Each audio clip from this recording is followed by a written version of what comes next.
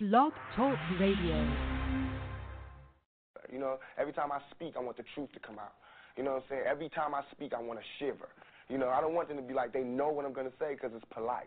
They know what I'm going to say. And even if I get in trouble, you know what I'm saying? Ain't that what we're supposed to do?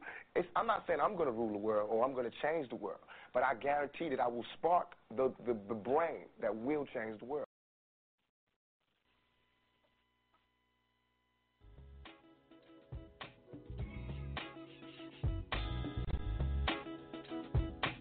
Got to have personal responsibility, political accountability, and corporate culpability. Get up, get up, get up, get up, get up, get up, get up, get up. We must eliminate poverty. I don't care what color the person or child. Get up, get up.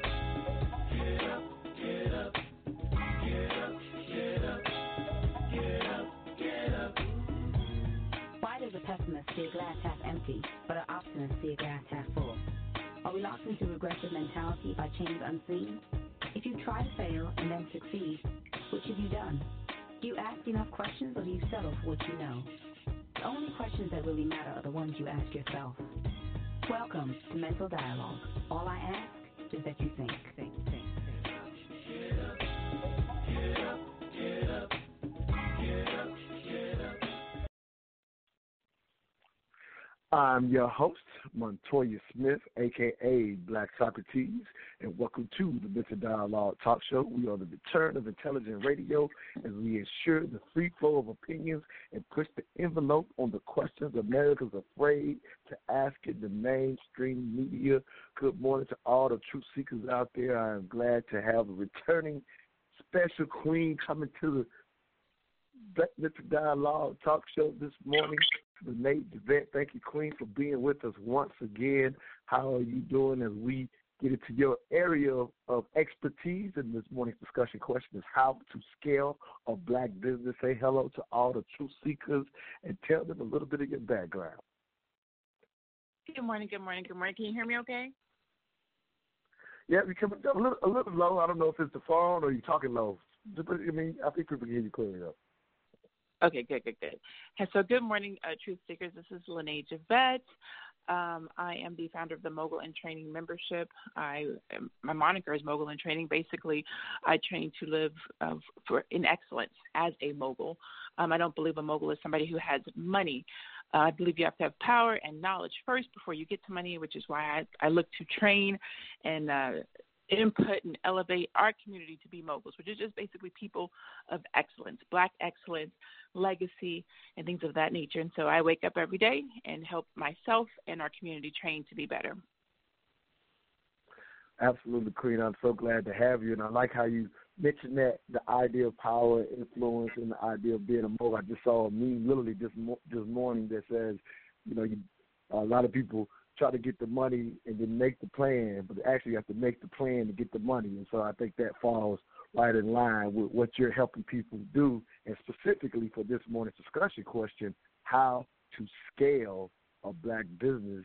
That's in. You wake up every day helping people do that, and you've had some success on your own in many of ways, and, you know, you're pretty humble about it, and we've had you on the show in the past talking about some of the things that you've been able to do yourself. But now, again, that focus is on helping others. And so I'm loving what you're doing. Again, Mogul in Training membership. I love this rendition that makes, you know, in a sense, learning business available to anyone who's looking to do it, go into it, from what I can tell. But the question I always like to ask my guests when I bring them on is when they first hear the discussion question.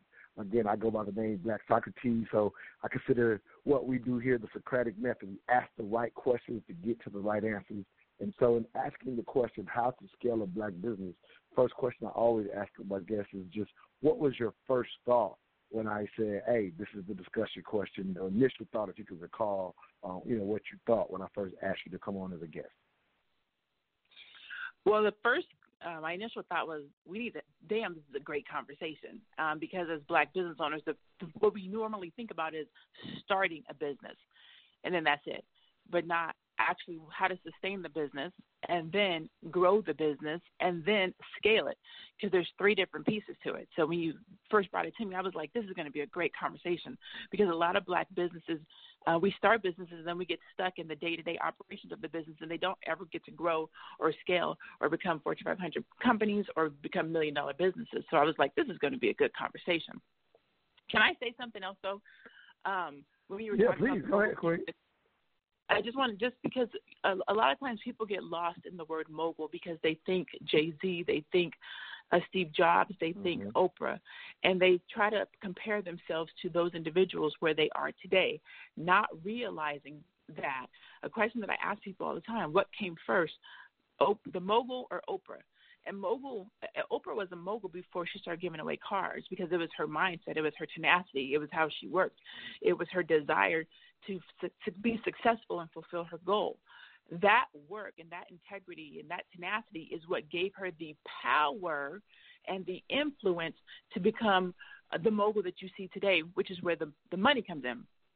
But the mindset, the tenacity, the desire for excellence, that mogul piece, that starts long before your money gets here. So when I talk to people, especially in our community, because they get lost in the word, it's really just about a person of power and excellence and influence.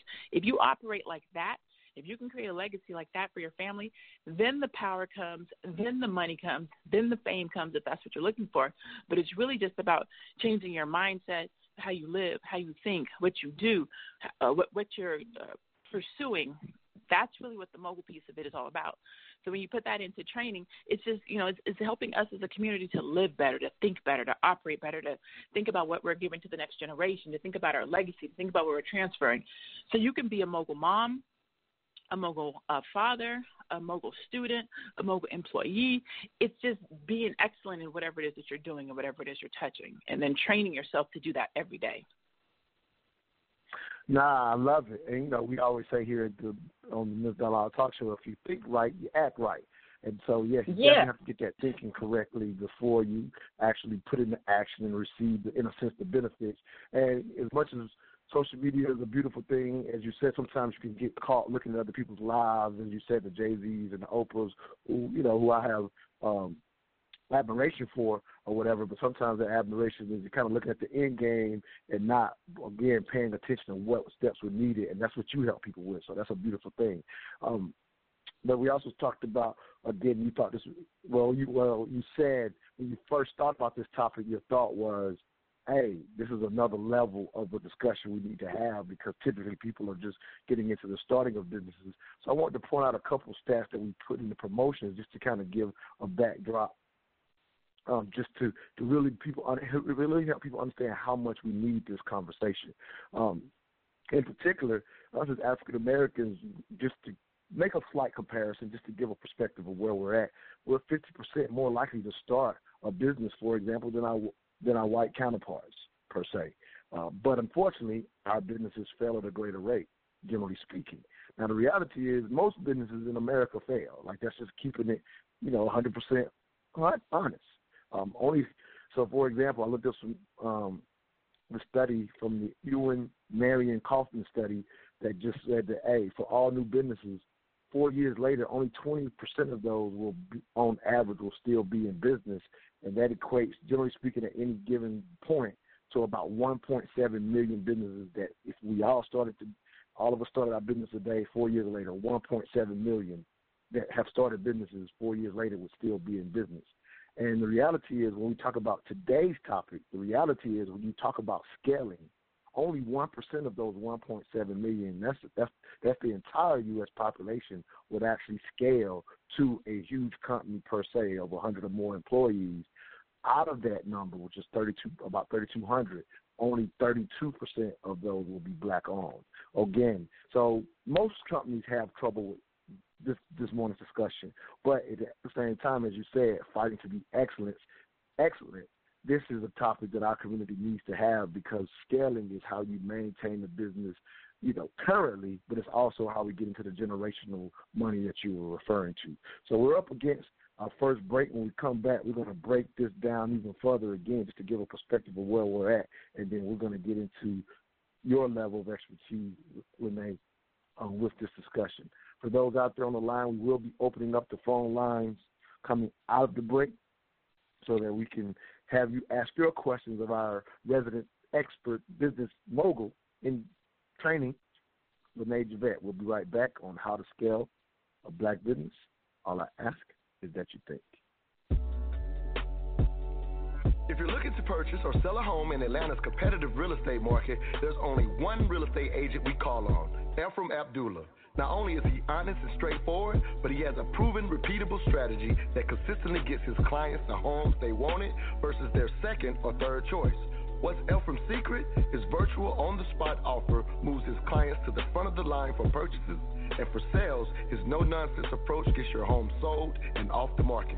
For a results-oriented real estate experience, contact Ephraim Abdullah, a licensed agent powered by eXp Realty at 770-800-7922. Again, that number is 770-800-7922.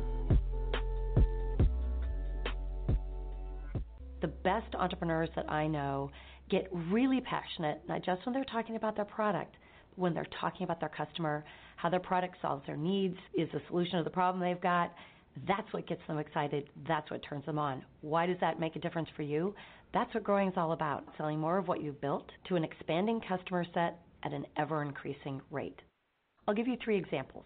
Nike. Of course, they've made their brand around the elite athletes, but they're really about empowering you and me. All of their product development is around us. Starbucks. They're not just selling us coffee. They're giving us a sense of community. The free Wi-Fi, the music, it's all about being part of that Starbucks family. And another example, Southwest. Not only are they selling you discount tickets, they're also one of the most reliable airlines, certainly in my experience, and they make the ride quirky and fun. Making the customer number one and everything you do from now on is going to be the key to successful scaling. Welcome back to the Mental Dialogue Talk Show. I am your host, Montoya Smith, a.k.a. Black Socrates. This morning's special guest, Renee Javette, founder of Mogul in Training Membership.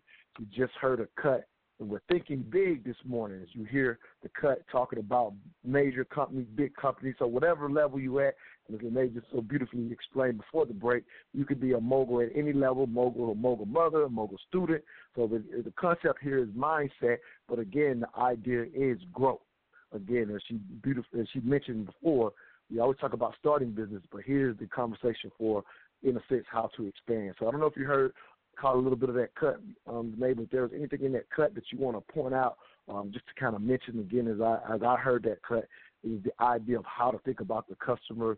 As the cut said, people get caught up in their product and having the best product or whatever, but when it comes to scalability, you really have to think and almost get in the customer's mind, from what I gathered from that cut. And I want to hear your expert thoughts on that cut, if you will, Queen. But thank you for being with us again. No problem. Thank you so much. And let me say this. I kind of think, so let me say I agree with that cut piece with regards to getting in your customer's mind for the scalability piece, but I want to take it a step back. And I don't think we think about from the Black perspective, even before we talk about scaling a business, it's the type of business that we're setting up. If you're starting a hair salon or a barbecue restaurant or and this is not a mean or disrespectful thing, but we're supposed to have an honest conversation. If you're starting one of the more traditional Black businesses, those types of businesses are hard to scale. So what she's talking about thinking about the customer, as Black people, we need to be thinking about our end game, our end customer. What are areas of technology or business that can be scaled? What's going to be happening in 20 years, 30 years, 40 years, 50 years? What do people need 100 years from now that we can start a business in today that we can pass on through our family for generations, for legacy, that can be scaled? It's hard to scale some of our businesses right now when you think about it from a customer's perspective because they're smaller, and there's a whole bunch of barbecue shops, and there's a whole bunch of hair shops, and there's a whole bunch of candle shops, and there's a whole bunch of essential oils that we do in our community. When you go to the little Black marketplaces, it's the same stuff. So how do you scale something that's I don't want to say minuscule because that's not the right word, but that is only applicable to our community. So, well, let's say, how about this? We don't use the word minuscule, but let me just throw this in. But to a certain extent, somewhat saturated. Again, we jump into them to a certain extent because sometimes we may think of it as a competitive advantage since that's something that we look for, need, it's demand. So it's understandable why we often go into these, in a sense, saturated markets. I think that's just kind of how we would refer to it, in a sense. But as you said, when you start thinking legacy and the idea of being around for a long time, I think you're smartly steering us in the right direction. Sorry to cut you off, Queen. Go ahead. No, you're right, and thank you. I know minuscule wasn't the right word. Saturated is a much better word, and people can relate to that, and I think that's absolutely correct. So now to bring that to her cut, when you start thinking about your end customer, now you start talking about scalability. What does my customer need? What can I sell them today that they're going to come back and need again in a month? Or what can I sell them today that they're going to need annually? Or what can I, you know what I mean? When you start thinking about scalability, that's what you're thinking about. You're not thinking about how can I just get this quick $50 right now? How can I get this $100 right now? You're thinking about how can I make money off of this customer repeatedly? How can I grow with this customer? What other products can I introduce that they can buy? That's when you start thinking about growth and scaling. But a lot of times we're thinking about, this sale right now, get this money right here.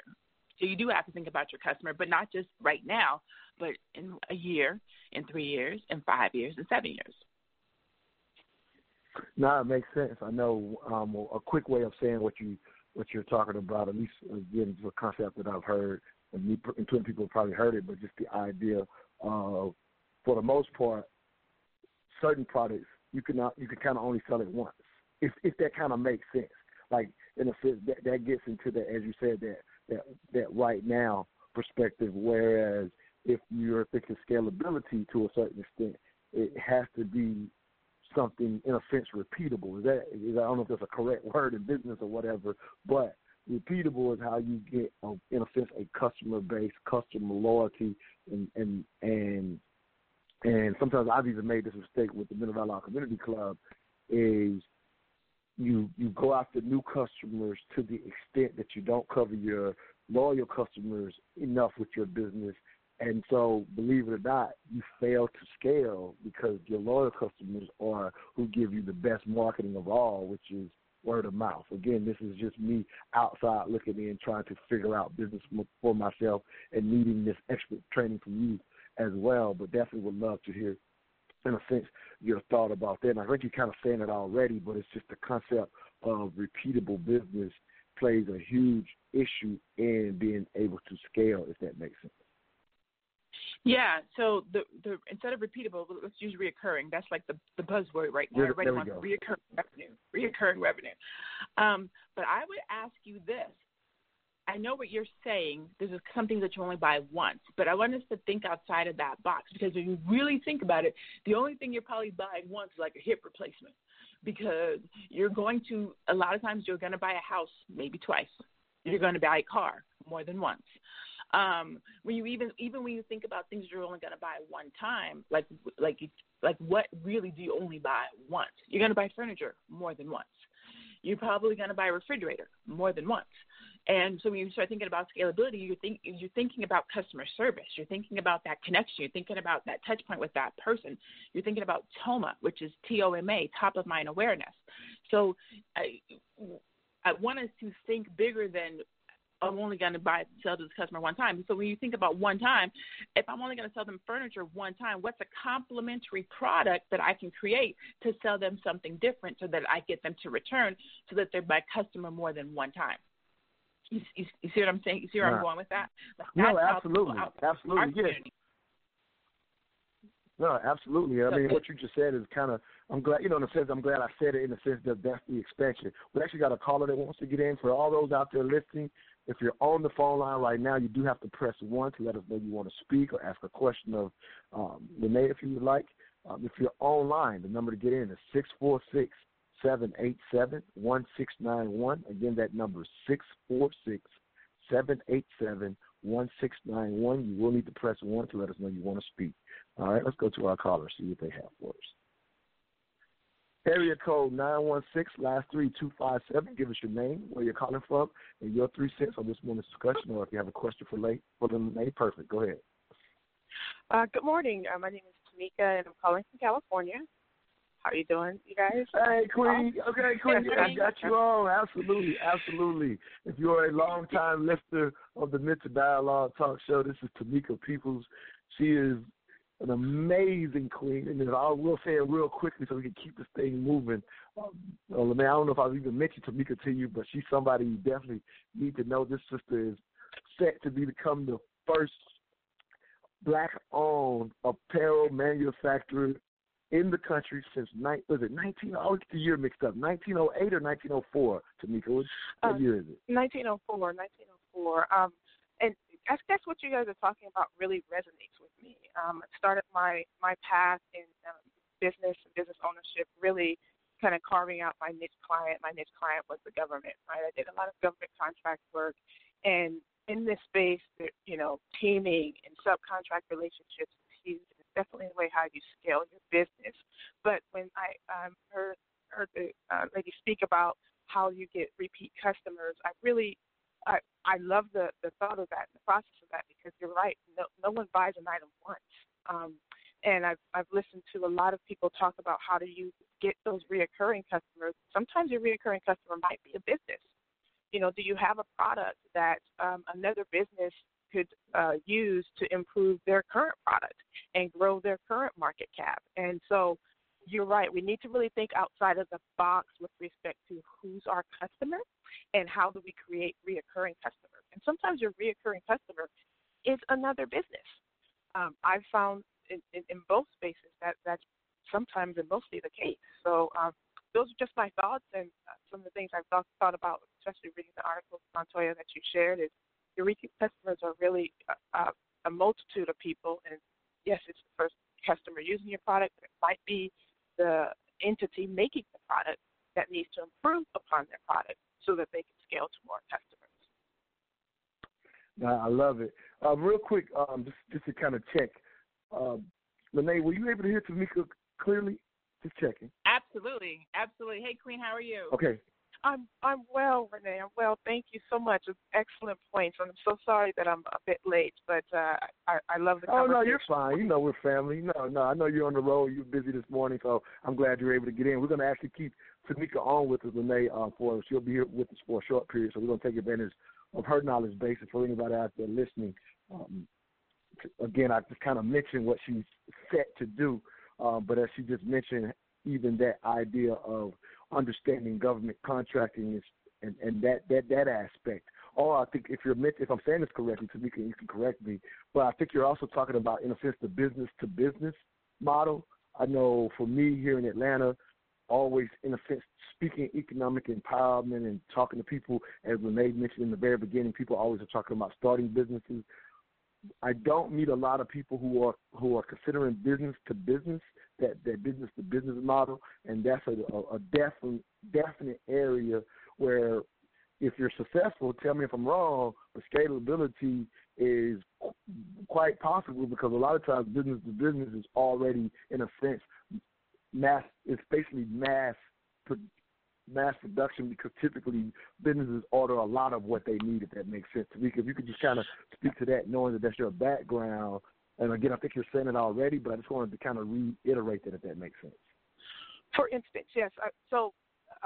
When I have to speak from a government background perspective, right? So when I think about contracting in the contracting space, what you see is a large number of prime companies, and that's what we call large companies in this space. But they have a very particular requirement, right, to work with small, diverse businesses, which means they have a diversity supplier program. You could work with them from an individual, or maybe you have 2 to 3 people within your company and you want to subcontract to them and work on a larger project. Now, for them, it behooves them to work with you, because most of these contracts are set aside, right, which means they have to have minority small businesses within the entire they do a request for proposal, but when they do the bid, they have to show that they're using a certain percentage of small business within that larger proposal. So because, at least in the government contracting space, they've recognized this as a problem, there's been a huge and dramatic shift towards, hey, well, we need to make sure that there's a percentage of this work that goes to small businesses. So it's this idea of positioning yourself to, obviously your niche market, right? Your specialty might be IT, right?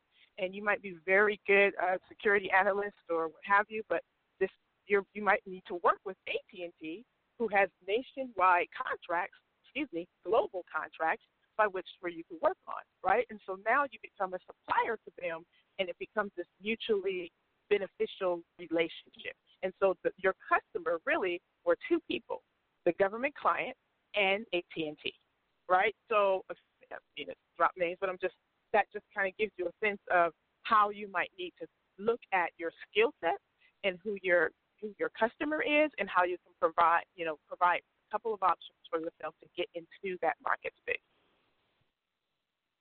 No, I love it. And this is what I found, again, in some of the discussions here in Atlanta, going to these different business meetings, again, just trying to, get the information to bring to the people. What I found, Tamika, is even for people that, for example, they've been in the business for a while, they've kind of, in a sense, survived the 4 or 5 year mark. They're stayed in that 20% that stayed in business, and in a sense, been able to sustain themselves to a certain extent, but growth is always still something that is constant and still an issue. What, and I want both of you to speak to this, but what happens in getting into the space that you speak of, again, the set-asides are there, but unfortunately, there are often examples of where certain contracts is kind of, in a sense, hard to find some of those minority-owned businesses, just kind of using that term because the set-asides could be for women-owned, it could be for black-owned, but specifically for our community, it comes down quite often, and I think this is an issue of scalability. Y'all both speak to this, but Tamika, you can start, is the dotting of the I's and the crossing of the T's often is what keeps us from getting basically a ready-made set-aside if you just cross the I's and dot the T's. Again, this is not downing anyone. It's just part of how to scale. If you could speak to that, because, again, I've had friends who say that's sometimes the issue, is literally just following the directions can get you the contract. In some cases, I'm not trying to make it easier than it is, but often that's the fearful part that we, in a sense, have trouble with, so sometimes we don't even go for those contracts, at least from what I've seen here in Atlanta. Go ahead, Queen. So I tend to agree, right? Some of it comes down to certification and the process, the time frame to get through those certifications. And then the second piece to that is, hey, well, how do we respond to this RFP? Some individuals or companies, since most of the time you're 1-2 off company, I've never written a RFP response, right? I don't know how to respond to the particular questions that they're asking in order for me to position my company to win this bid. And so that's kind of where I think about how you leverage services and companies that are out there that can get you through some of these processes. One, right, being able to certify. Where are you going to get the Minority Business Enterprise certification? Do they handle other certifications? And what's that time frame by which to get that, right? Because what people will find is you'll get there, you'll want to apply, but if let's say you get through all the rounds and you get the RFP in, they're going to check on the back end whether or not you have those things in place, because then they can't technically say they've awarded it and you have that certification, right? So it's very important that you understand those processes and maybe work with organizations or entities that can help you get through the processes that you don't understand more quickly, right? And another thing that I think might be important to look into is staffing agencies, right? So there may be times where you're like, oh my goodness, this job is going to require a 5 to 6 person team. Now, we could write the proposal, it might be stellar, but how am I going to staff that? I'm one person deep. Well, then you have to look at who are the staffing agencies that are in my field that I know that I can get that quality of employee to provide that quality of service and for us to meet the bid. So I think it just requires us to be a little more, do our due diligence in a more concrete manner to understand what it's going to take to get into that space. Now, certification might take 6 months where you get your certificate, but if you go through the process and work with companies and teams that's their specialty, right? Because you're not going to be the accountant for your own firm. Maybe you start that way, but you get an account, you get a CPA. So I think it's really important for us to leverage the systems and organizations out there that are in place to help you get to that next level. Let me add great point. Yeah, great point. Great point. We're actually up against a quick break, so if y'all will, let me. So sorry about that, Queen. Let me go to this quick break, and we'll come to your thoughts coming out of the break, and we'll open up the phone lines as well. You're listening to the Mr. Dialogue Talk Show, where all I ask is that you think. We'll be right back. How to scale a black business. All I ask is that you think. Square Business Entertainment brings you their latest hit, I Really Want You, by Taylor Pace. Take a listen.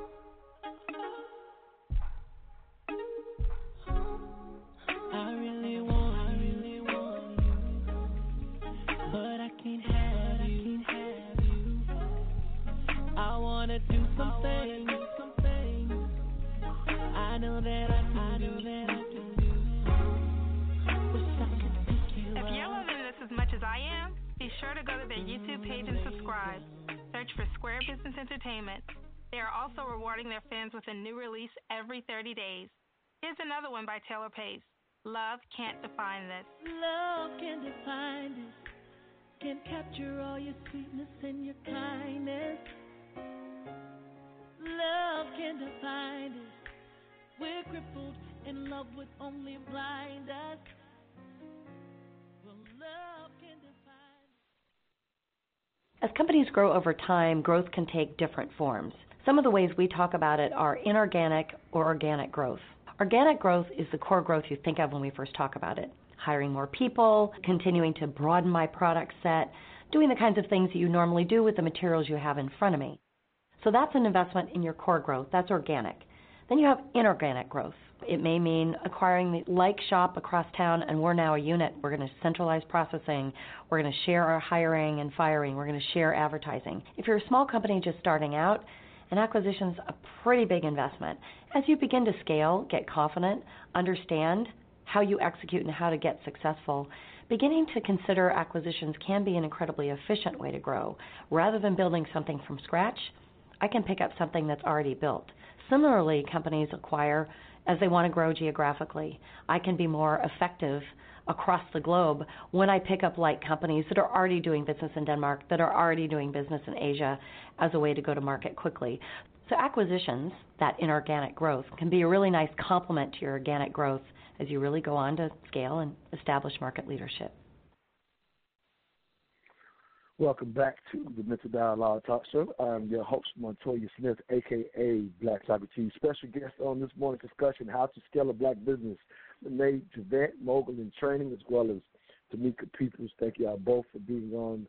Lene, I think you were wanting to respond after Tamika. So go ahead, Queen. Go ahead. What you thought? Yeah, I really wanted to hit on some of the really good stuff that Tamika said, especially with regards to what we were talking about, dotting the I's and crossing the T's. We're talking about scaling. A lot of times we can't get ready to go and submit an RFP or go to deal with the government contracts or go to deal with the corporate contracts because we're looking at growth instead of scale. So to Tamika's point, when you're growing, you're looking at increasing your revenue, you're looking at increasing your clients. When you're scaling, you're thinking about your staffing needs, your business efficiencies, your processes. You're putting yourself in a position to actually go and take on a government contract or a corporate contract. What I wanted to add to what she was saying is there are major corporations in your city. Here where I'm at in Phoenix, one of them is called SRP, which is our electric company, right? They actually have a minority supplier development program where they open up and solicit minority-owned businesses to come in so that they can develop them and get them ready to be a supplier.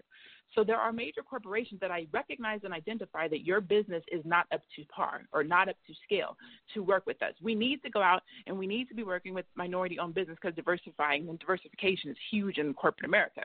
So they know they need to come out here and work with these businesses, but a lot of the minority-owned businesses are not properly organized or ready or positioned to come and work with them. So they actually have programs where you can come in and they will teach you how to work with them and put you on their minority supplier list so that they can work with you.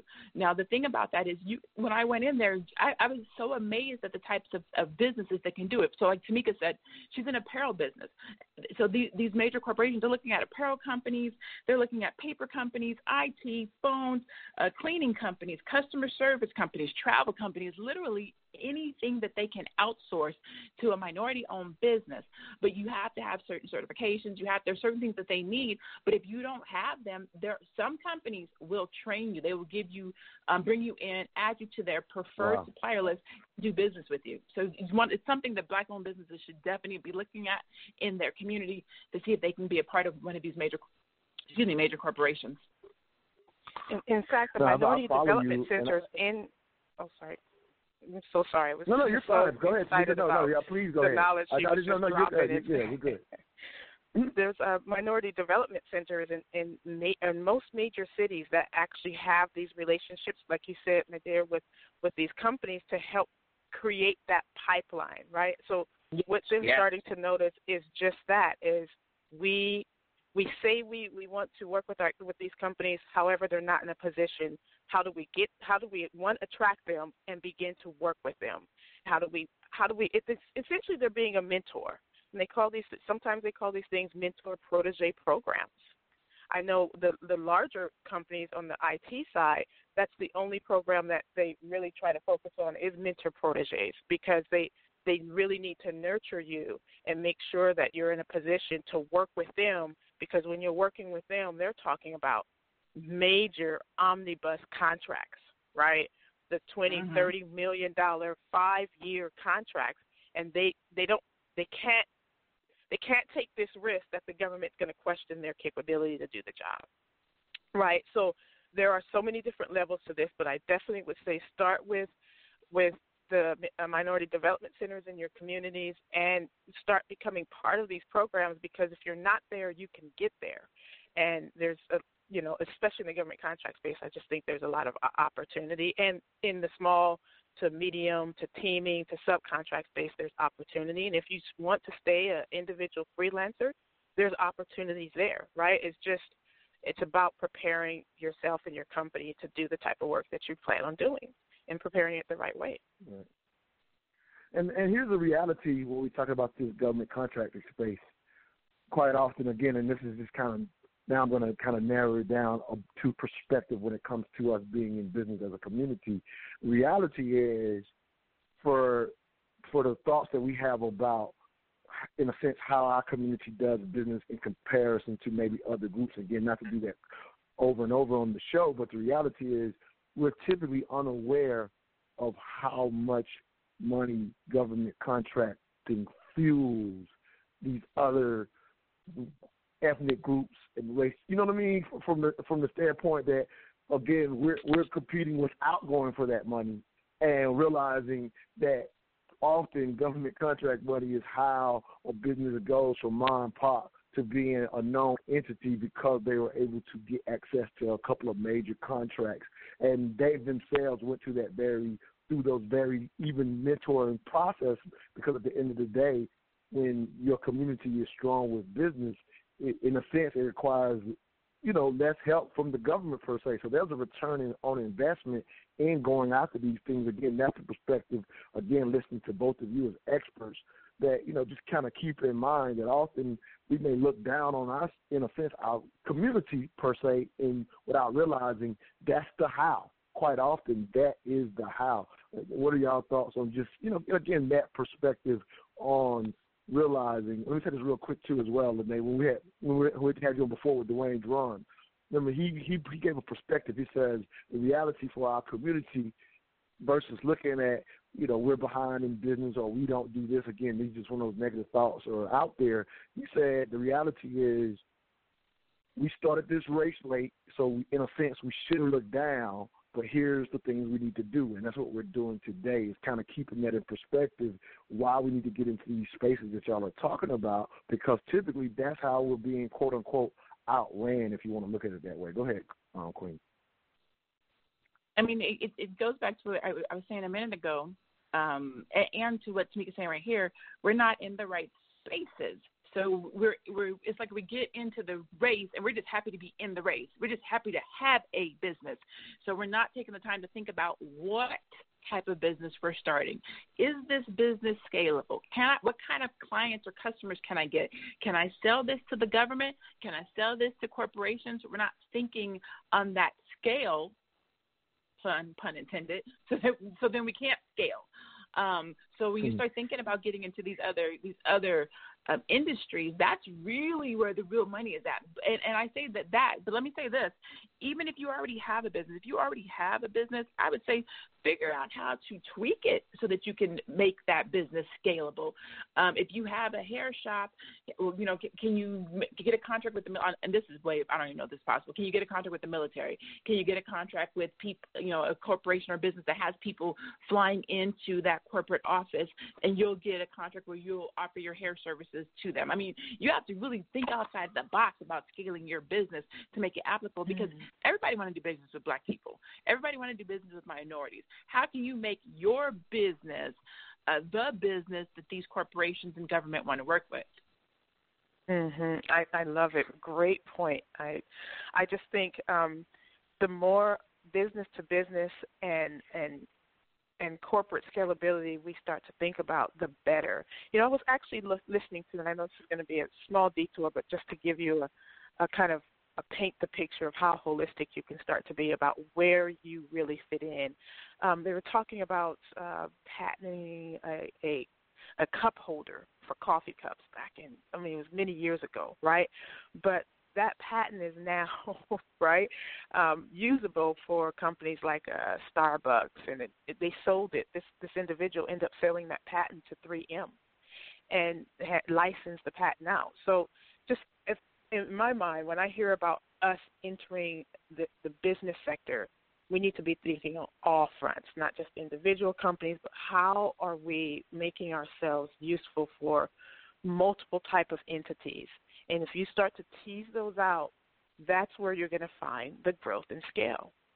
It can't just be, we have to, I'm telling you, like even our corner stores, right, are thinking about how do we make them better, right? The 7-Elevens of the world are coming up with how do we use our 7-Eleven for a tech center, because they're located in most of these dense communities that we say we want to be involved in. There's so many different options. I just think it would behoove us to sit down and tease those out for each one of our businesses, and then start to pick one or two of those paths to pursue. Yeah, if you're out there listening and want to have a question for Tamika or Lene, please hit the number 1 if you're on the phone line. If you're listening online, 646-787-1691. And I'll take it all the way back to this point when we're saying, hey, we need to think about these things. Well, I'll say this is what, for example, this show serves that purpose in a sense, placing the seed on how to expand the thinking, because we both, all of us understand, and I get caught up in what's right in front of me as well. We understand, again, when we talk about a 20% success rate in starting a business and maintaining one. So most people that start do not, don't make it. So it's normal. Again, it's not necessarily okay, because we got to sustain this thing and we got to get some generational money. But it's normal to not think about the things that we're talking about. So I would say to both of you that even just having this conversation, as you mentioned in the beginning, that, hey, we're talking past the starting of a business, that this actually could just even be the thought process. Hey, let me go look into this because I heard Renee say it, I heard Tamika say it. Because, again, not abnormal to not, to only be focused on the bottom line with what you understand. I've heard this comment before, and I want to hear your thoughts on it real quick. Well, actually, let me go to a break and we'll come back to it. But the comment that quite often, even in us starting business, as we mentioned at the beginning of the show, we're 50% more likely to start a business than whites, for example. Well, quite often what's happening for us is we are great technicians, but not necessarily business savvy or understanding all of these spaces that we could actually be in. Because I mentioned it a few seconds ago, when we talk about this contracting, even here in Atlanta, there are counties, maybe not necessarily in the city of Atlanta, but some of the counties like suburbs right outside of Atlanta where there's still plenty of African Americans, or they make up even sometimes the majority of those counties or municipalities, and there are still those set-aside that you mentioned because they still go untouched. And it's literally because the people that are in those industries are sometimes fearful, don't know how to get into the space, have not heard, hey, there's somebody that can train you up. So if somebody's in that space, y'all just gave them the information, oh, let me go look into how I can be trained to get that contract. Because if I don't know that, I'm just going to be trying to survive daily and make my bottom line and not even go after those contracts. So, again, I just think this show, in a sense, is serving that purpose. All right, we are up against the break when we come back. Y'all, we'll listen to this cut as well. I want to hear y'all thoughts on the cut coming out of this break. You're listening to the Mental Dialogue Talk Show. Well, all I ask is that you think.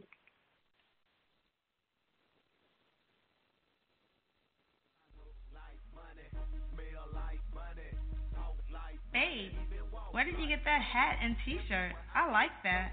Oh, I got this at moneymotivation.com. It's fresh, right? Yes, and I love the message on it, too. You are the hustle, huh? That's what the shirt says. I am the hustle. They embody the entrepreneurial spirit, and what I like the most, it's more than a brand. It's a lifestyle for those who want to put in the work and expect to have the finer things in life. I also follow them on Instagram. Check this post out. If you believe money is the root of all evil, you're using it wrong? Or how about this one? Excuses made $0 an hour. I like those. What's their IG? At moneymotivation.co. But do they have any ladies' gear? Yes, you're going to love the clothing line they got for the ladies. Matter of fact, pull up their website, moneymotivation.com, and I'm going to get you a few things so we can both look like money. Everywhere I go, and everywhere I be. I don't even talk, they still know it's me. 'Cause I look like money, smell like money, talk like money, even walk like money. In many cases, growth is an imperative. And there's a reason why companies with little proprietary technology but a great idea, like Airbnb or Uber, really have to scale quickly. They realize that within the first months, certainly year, everyone around the world will understand how exciting this is, and if they don't get there first, somebody else will. And that's why there's an Amazon of China instead of Amazon in China. You have to keep up because you don't want to get left behind in a market you created. A good example of this is Peet's versus Starbucks. Peet's started in 1968 in Berkeley with Alfred Peet, and it's now famous, of course, for its coffee. 3 years later, some of his employees moved from Berkeley to Seattle, and Alfred Peet even helped them think about how to roast coffee. The Starbucks team, though, had a different vision for growth. They really saw this sense of community, how big they could be. And you fast forward, Peet's today is 200 stores. They sold in 2012 for $1 billion. That's a good amount to a company in Germany. Well, Starbucks, 22,000 stores, and they're worth $84 billion. And the lesson is, being first doesn't always mean you'll be the winner. You need to stay ahead of the race. Mm-hmm. Welcome back to the Mental Dialogue Talk Show. I'm your host, Montoya Smith, a.k.a. Black Socrates. This morning's discussion question, how to scale a black business. A special guest, Renee Javette, founder of Mogul in Training, as well as Tamika Peoples. Thank both of you queens for being on.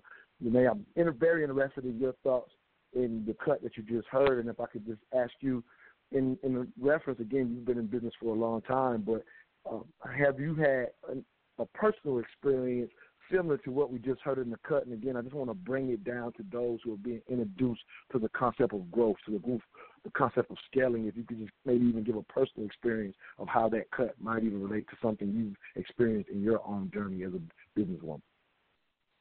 You know, first of all, that was a great cut. That was a great example, and the messaging was absolutely perfect.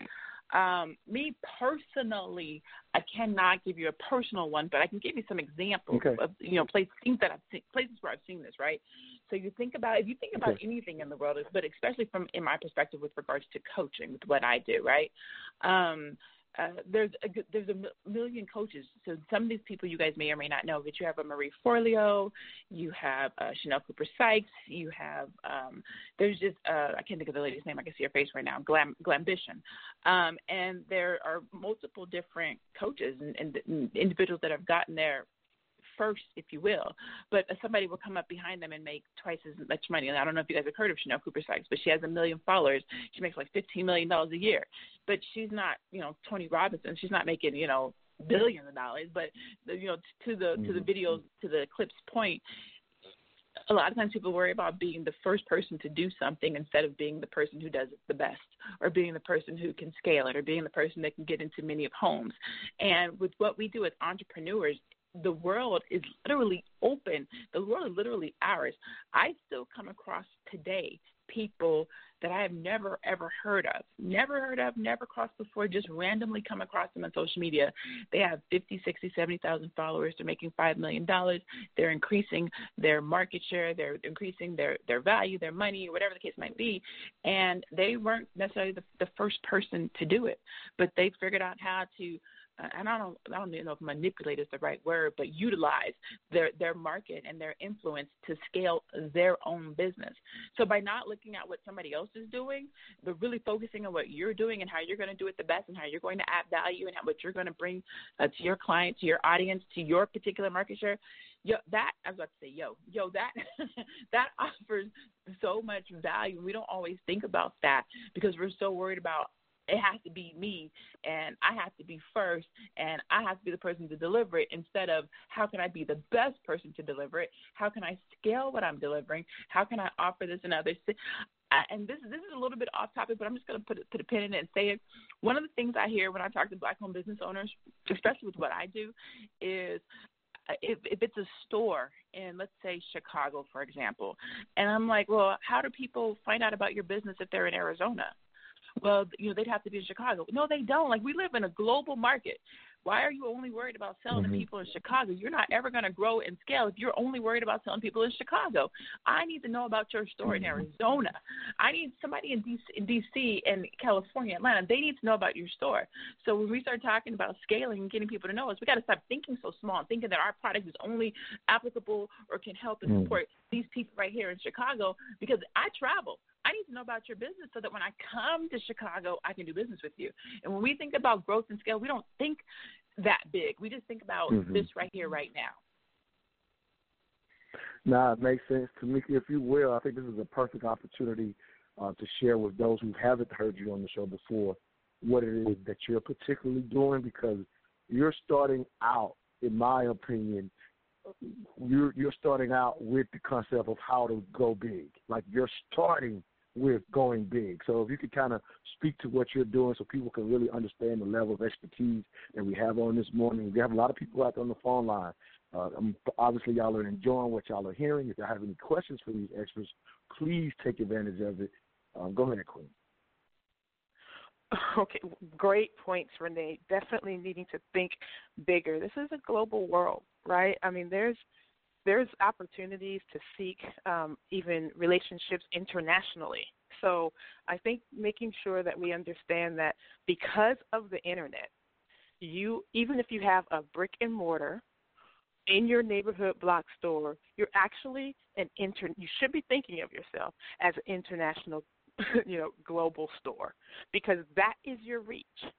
So I really love your points there, Renee. Thank you so much for that. I don't know. I don't really know if I want to get into everything that I'm doing, but I'll tell you what. I look at the apparel market space and the merchandise apparel market space. Business to business is a $7.4 trillion industry. So that means textile manufacturing is going nowhere. Companies, brands, large and small, need product, and the majority of that product starts in apparel. And so when I looked at this space, obviously coming from where I was coming from, I was looking at it from a perspective of where are the Black-owned product makers in this space, and there wasn't any. And so because I understood the need, my desire as a person who wanted to consciously and intentionally spend my dollars a particular way, and I could not find anyone to do that with. I started this concept and this approach of apparel manufacturing company from that space, right? But when like you said, I'm starting from looking at this as it's a global company, right? It has an opportunity to be a global company. And there's partners in this space that make it very, not just inviting to want to go down this path, but understanding that we need to be in this path. I don't want to continue to be the brand that says, hey, buy black, but I have a Gildan shirt on, right? Or I have a Hanes shirt on with, we know where their factories are and kind of sometimes what that tail end looks like. So, yes, I started it from looking at it from a need, but understanding that was a global market, and I needed to be prepared to try to build the company in that way. And just from a personal perspective, and trying to touch back on trying to stay ahead of the game, or being first and then taking that initiative to see where you can take that, right? I can give at least a personal perspective of what that looked like for me, right? Taking that first step and becoming an entrepreneur was about cutting out, in my head, right? It was about cutting out that middleman, understanding that, because I was coming from a certain background in relationship with government work, on top of the fact that I had a very particular niche set, I said, hey, is there an opportunity for me to have my own company in this space, right? And I'm sure I wasn't the first to do that. There were several people as we were leaving and exiting and getting on with companies that were thinking the same thing. I know that because we were talking about it. And, so I took the initiative to say, hey, even though I'm a technician, which I think I heard you, Montoya, speak about, hey, some of us are these really specialists and technicians, and we no longer want to have a boss. But just believe me, you're always going to have a boss. The market is going to be one of it. But when you get into that space, there's opportunities to start where you're at and figure out, okay, I might just be taking on this immediate line of work and figuring out how to be, I don't know, let's say the subcontractor in the space, but doing it in such a way that now in the next series or next round, you've learned enough to now you're competing for those lines of work. And so that's kind of where I started is I took the approach of I may be the technician, I may be highly sought after, but I'm going to carve out my niche in this space, and the next time the opportunity comes, because there's always a next time in contracting, right? There's always a compete. I'm going to win the line of work. And so being first was scary, right? And I know that there are other people thinking about it, at least in my circle, but figuring out not how to stay in that very small role of, oh, I'm just going to think about this line of work. No, we were thinking about the next shop and the next division, knowing that it was coming up for competition, and it wasn't just about this line, and then starting that next initiative to position myself, right, the company, to win the work, right? And so I think you just have to think of yourself as, if you're going to step out there, you have to think of yourself as you're in a global space now. Because of the internet, you're in a global space. The opportunities are different. Like you said, everyone wants to work with our companies, but we need to put our companies in position to be worked with, and then doing the work to get there. And if that means hiring a consultant, getting with the right coach, bringing on a company to help you do X, that's how you're going to get to that next level. And be in the rooms that other brands and other companies aren't willing to be in, right? Going to these centers, being a part of these programs so you can position yourself. I love it. Let me tell you what I heard. We got a couple minutes before we go to the top of the hour. We're going to be bringing on another special guest, Socially Nina.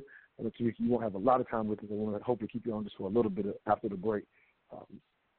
If you will. But one thing I heard is in particular, and I don't even know if this applies directly to this morning's conversation, but it's just something that I think has to be said, because we know within our community there is this big push for entrepreneurship within the community, and how much we think is needed for our own community from an economic empowerment standpoint, from a generational wealth standpoint. But one thing that I heard, and sometimes I think this gets missed in this push for entrepreneurship, is basically you became a technical expert and went through, in a sense, a long process learning different levels and different levels of your industries, in a sense, before you stepped out on your own. But now, in stepping out on your own at this point, you are well equipped to do all of this because you, in a sense, you did it specifically for the government. So I'm saying this in a sense for those who are pushing for entrepreneurship.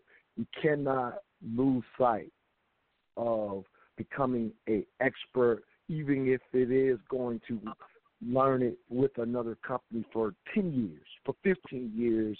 Again, Tamika, you carved out your own space, and there's a lot of people that want to do that, but just don't lose sight of sometimes even the education, the certification that is necessary in this kind of long-term thinking that sometimes, people will even go as far as a job ain't anything. Well, no, a job could be the foundation for having a sister like Tamika People who will set out to be our first black-owned manufacturer, pretty soon here. And had she not traveled that personal path, gotten the expertise, gotten the education, hadn't done that for a number of years, we would still be without that to market, if I could say that. We're actually at the top of the hour. We're going to go play a quick song from one of our sponsors, Square Business Entertainment, as you heard them mention earlier. I'll throw in a little music for each little show, so if you will, enjoy this music. When we come back, we'll come back with our special guest, Socially Nina, and for the caller that wants to get in, we'll get you in as well. We'll be right back. All I ask is that you think.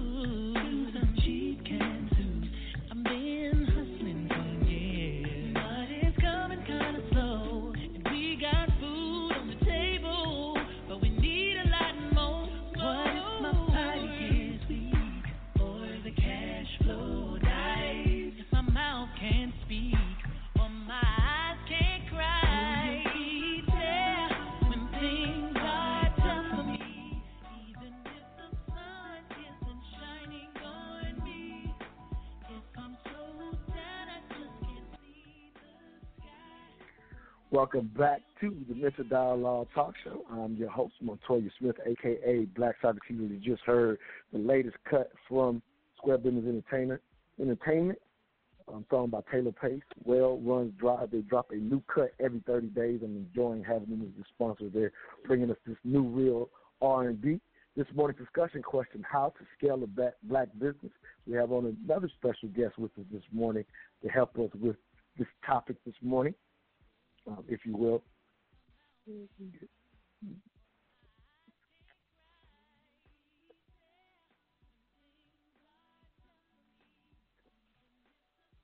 Get it pulled up. Socially Nina, how you doing this morning, Queen? Thank you for being with us as you are on with a good friend of yours, Lene Javette, on the line with us, as well as Tamika People. She'll be with us just for a short period. But thank you, Queen, for being on with us. If you will, say hello to all the truth seekers and give a little bit of your background as we continue this morning's discussion. Thank you. Good morning. How are you? And hey, Lene, I was so excited when I found out we were going to be on together. So I can't wait to get started. So for those of you, and hey, Tamika, I'm looking forward to having a discussion with you as well. For those of you that are new to me, my name is Nina Thomas, but online my brand is Socially Nina, and I am a digital marketing consultant and video marketing strategist. So I've been in these internet streets for a while and trying to, I've been listening to the ladies talk about scaling in business, and it's funny because it's all familiar, and I'm looking forward to the discussion today. No, actually, absolutely. Thank you for being with us. And I couldn't imagine in 2019 having how to scale your business without somebody with your level of expertise, because everybody's trying to get more followers. Everybody's trying to brand themselves. And I think even business to business, some of what you do may be something, again, I'm pretty sure you could speak to that. And so, and just again, I know Tamika's only have a short period with us, so I wanted to bring something that I sent to each of you. If hopefully you were able to take a look at the article that I sent in reference to even how certain cities look, and we've mentioned it already on the show a little bit, but how certain cities, in a sense, look to help specifically small black businesses, in a sense, stay and scale their business. Like even cities see the value in it. We mentioned that earlier. And so in that particular article, there was a lot said, and we're going to make it short and sweet. So either one of you, if you will, if you can recall, I know, Renee, you had a chance to look at the article. So if you could just tell me anything that stood out and a thought that you had about the particular article. I will put that article up on the Facebook Mental Dialogue page as people hear us speak about it, but I just started pointed out some things in addition to everything y'all said this morning that we should be talking about. So any thoughts from you, Renee, on that article? I'm going to stick with my stance on, which was number 2, target support in sectors with high demand from large buyers. I can't express that piece enough. We stay in the saturated markets. The real money growth opportunities are in those large demand areas. And so that's one of my biggest things. Even when I'm talking to entrepreneurs that are looking to start a new business, what should I do? It's not, and I because this is really geared towards black people, I'm going to say it this way.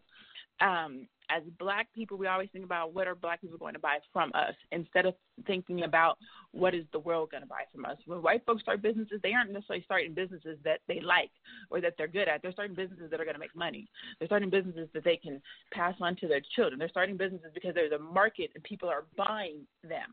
And I don't think that we always think about that in our community. So number 2 to me spoke volume, target support in sectors with high demand from large buyers.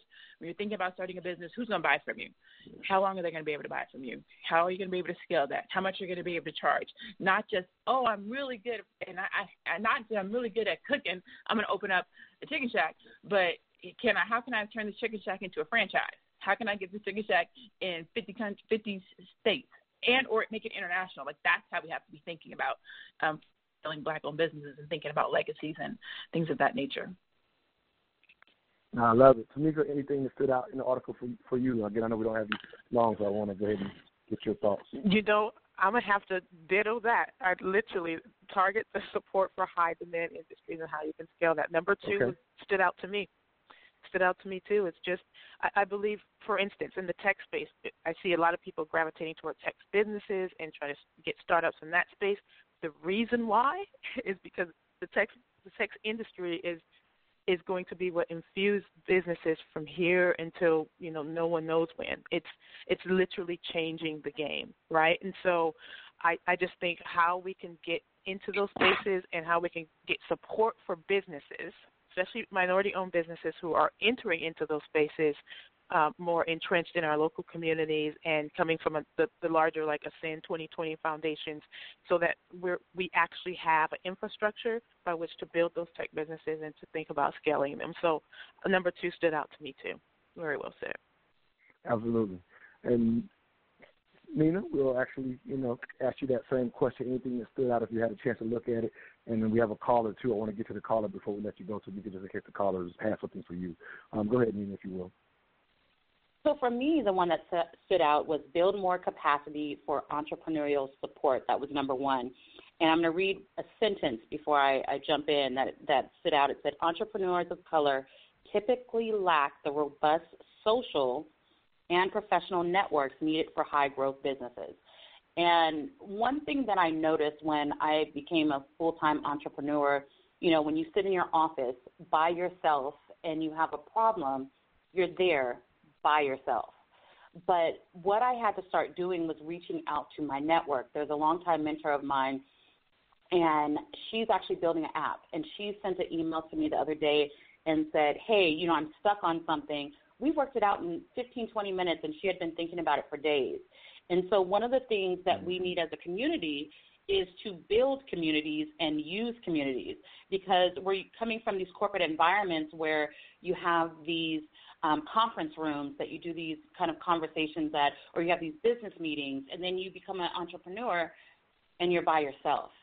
And so one of the things that we need is not only a community and network that we reach out to for funding and for network events, but sometimes you need a community to just, run ideas by and figure out solutions to problems.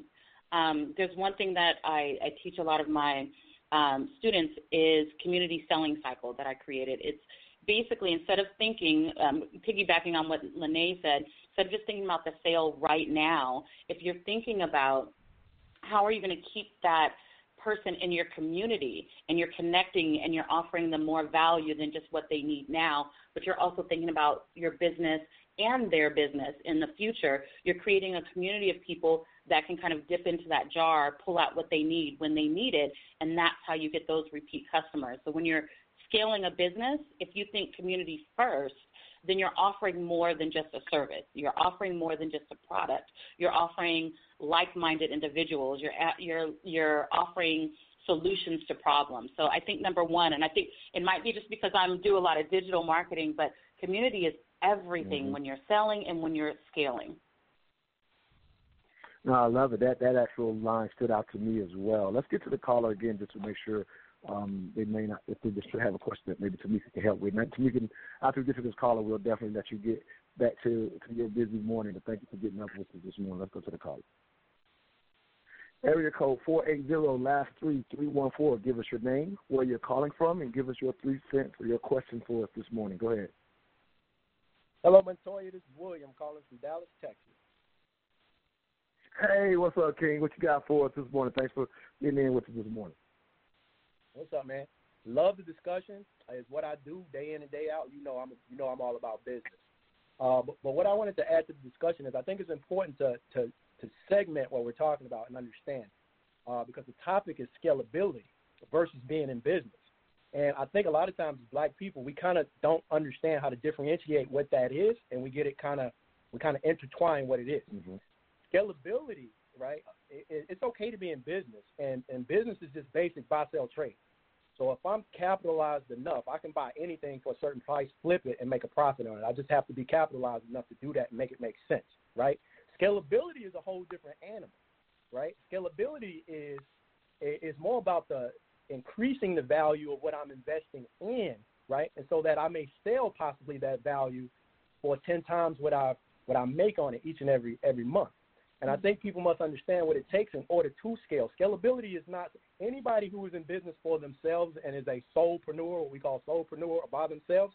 They understand the challenges with scalability because it's just them, right? And so they have a ceiling. Now, if it's about freeing your time, if it's about doing what you want to do, if it's about, owning your own destiny, then that's all great and good. But that is not scalability. Scalability is, owning your supply chain. Scalability is having the right training system. Scalability is having the right production system. Scalability is about increasing the value, because in this society that we live in now, you have to be unique in terms of what you offer to the market, or you're going to be easily replaced. So when we talk about offering our services to, say, corporations, the number one job of a corporation, I've worked for corporations, the number one thing corporations do is they're trying to replace their vendors every day in terms of cost, right, to do business, in terms of being able to do what you're providing and replacing you. So if you're not unique enough, right, if you don't have the skill that you guys have been talking about, the skill set to be unique in the market, then you're going to be replaced really quickly anyway, very soon, right? And so I think what you have to understand is the differentiation between what really scalability entails versus just being in business and getting the benefits of being in business, which is just buy, sell, trade, which is just buy low and sell high. It's very basic, right? But scalability is a whole different conversation. That's actually a great point. Keeping us on point. Go ahead. Please, whoever's speaking, go ahead. I just wanted to share. There's, I have in front of me, because I looked this up, so in preparation for this discussion, and I wanted to read exactly what scale was, because I know I agree 100% exactly what he just said. A lot of people think of growth as scaling. A lot of people think of doing business and getting more business as scaling, but that's not what it is. So I'm going to read something from SCORE.org, and a lot of people may know that SCORE offers business mentorship and things like that. But so scaling a business means setting the stage to enable and support growth. in your company. Right. It means having the Right. ability to grow without being hampered. That's the key point. Exactly. It says it requires planning, some funding, and the right systems, staff, processes, technology, and partners. I read that over and over and over again because I think Right. what we feel to think about is it's making sure that as we grow, we don't change the service that we're offering our current customers, right? We're able to stay the course of offering a certain set of standard to our clients and customers. And so a lot of that does come with systems. It comes with having workflows. It comes with having education and coaches and consultants that help us through. But we do have to make that separation that, you know, scaling, it actually enables us to grow and support growth. Absolutely, 100%. No, very important. Let me let Tamika get a quick thought in because I know she has to go. And so if you will, Tamika, any last thoughts? Thank you, Queen, for your expertise. And just so you know, I just so happen I do – lots of people don't know this. I do the show from my phone as well. I have all my guests on the phone. I'm on the phone as well. But I so happen to check my text messages, and I have someone who actually wants your services, Tamika. So I just want to throw that on the air. We're real people making real connections. So I definitely want to get you connected. And just so you know, Nina, me and Tamika talked about this. I need y'all to talk too because, again, they will hear more about what you do in the next segment, Nina.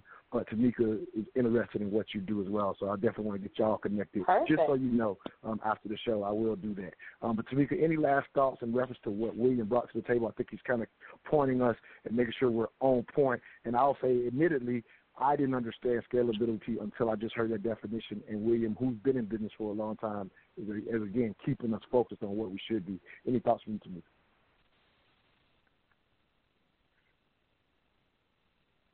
Hello, Tamika, did I lose you? I may have lost Tamika. I know she had to go, so she may have had to drop off. Yeah, she texted in the group chat saying that she had to drop off, Montoya. Okay, she had to go. Okay, God, I missed it. Okay, no problem. Okay, well, yeah, let's keep this thing rolling. But wait, there's a group? There's a group chat? Montoya, if I could just... What happened to my community? Just kidding. If I could just add really quickly. Go ahead, William. No, we hear you, King. Go ahead, King. Yeah, go ahead, King. You got it. What I've seen is, and it's very important to differentiate the difference because what I've seen is I've seen gentlemen, I've seen men, women who are very, very well capitalized and doing what they refer to as business, but not growing, right? Not growing at all, just because they have the money, right? And they have the ability to buy or procure at a certain rate and flip. They get caught in the flipping part of business. And again, that's just your basic buy, sell, trade. Anybody can do that is capitalized. You can buy points, right? You can buy the points down, and you can sell it for the points that you bought down, right? If you're making $15 or $10 on a purchase, anybody can do that as long as you have the money to do so if you're capitalized, right? But that is not, as the definition stated, that is not. And I've seen guys who have money not grow, and it was for that reason. They got so caught up in the sexiness of buy, sell, trade, and flipping because flipping is not unique. It's the easier way. Right? It's the way where you don't have to differentiate. You don't have to be different. You don't have to put in the work. You just buy it over here, you sell it over here. If you really want to grow a business, if you look at any business that scale, that has multiple locations, has a brand awareness, has all of these things that we're talking about, these guys invest back into their business. And what they invest in is everything that the definition talks about. It's the system. It's the ability to train the people properly. It's the ability to move the product and procure the product properly, so that your prices don't fluctuate. It's all of that, and it's very, it's not a overnight thing. It is a thing that you have to put together, and you have to do, and you have to work, and you have to invest, and you have to lose sleep, and you have to blood, sweat, and tears. So scalability is something that we should be talking about how to do it, but we really have to understand by definition and stay to the definition as to what scalability is, and don't get it confused. That you can still do business. And you can still own your life, and you can still own your time, and you can still own your money, right? But you have a ceiling. And scalability is about removing that ceiling where people will come in and say, you know what, I'm going to 10X what you make every year because I see the value in what you built in terms of scalability. And where if I add my resources and my money, where I can take what you've already scaled. It's a well-oiled machine, and that's what I'm buying is a machine that can't work without you. Right. If it has to have you, it is not a business. You have a glorified job, right? If you cannot remove yourself, then you could be working towards scalability, but you got to understand what it is. And until you can remove yourself and it continues to work and grow itself, then your scalability is not in a place where it's moving you into growth. Do you understand what I'm saying? So I just wanted to add that really quick. I understand it 100%. I hear it real clear. I got to let you go. No, I'm glad you brought all that to the table. What I hear you really saying is, which is definitely something that happens in our community. Again, it's not a negative, it's just a reality, is you're talking about hustle versus business. Like, yeah, that flip is just basically you have a hustle that you're calling a business. I'm guilty of it, so I can admit that as well. So, again, I'm not saying it was negativity, but this conversation is moving us to it. Yes. You have to be ready to scale. Now, thank you for your thoughts. Ready. Yeah, let me take. Thank you for your thoughts. We're going to go to another break. When you hit this cut, Nina, I would like for you to respond because I want to get specifically into what you do because this is what people are all looking for, and you're going to hit this cut, and I think you'll be able to speak to it with your expertise. Thank you, William, for being on with us. We'll be right back. All I ask is that you think. If you're looking to purchase or sell a home in Atlanta's competitive real estate market, there's only one real estate agent we call on, Ephraim Abdullah. Not only is he honest and straightforward, but he has a proven, repeatable strategy that consistently gets his clients the homes they wanted versus their second or third choice. What's Ephraim's secret? His virtual on-the-spot offer moves his clients to the front of the line for purchases, and for sales, his no-nonsense approach gets your home sold and off the market. For a results-oriented real estate experience, contact Ephraim Abdullah, a licensed agent powered by eXp Realty at 770-800-7922. Again, that number is 770-800-7922. You have a pad. I a couple do. Minutes. Is there anything you haven't answered? You know what? How do I increase a social media following? First of all, and I'm glad you asked this, especially from an SMB standpoint, small business, you want to make sure that it's not about increasing a social media following. That's no different than having more cars in the parking lot, more emails for the email newsletter, more addresses for the coupons that you want to send. It's about understanding why. So here's what I would say. The best thing you could do for your business is to learn how to spend $100 a week on Facebook in a 5-mile radius of your store right now to get people to come into the store just to try it. I don't care how many Instagram followers you have, Twitter followers, Facebook followers. I know right now that if you spend $100 on Facebook ads in a 5-mile radius of your store, that you'll have new people come in. And you'll hear stuff. We're doing it at Wine Library. And I see the text this week. I live in your town, and I've never been in your store. I've lived here for 30. We're the establishment. Yeah. We are the King store, 40,000 square foot wine shop.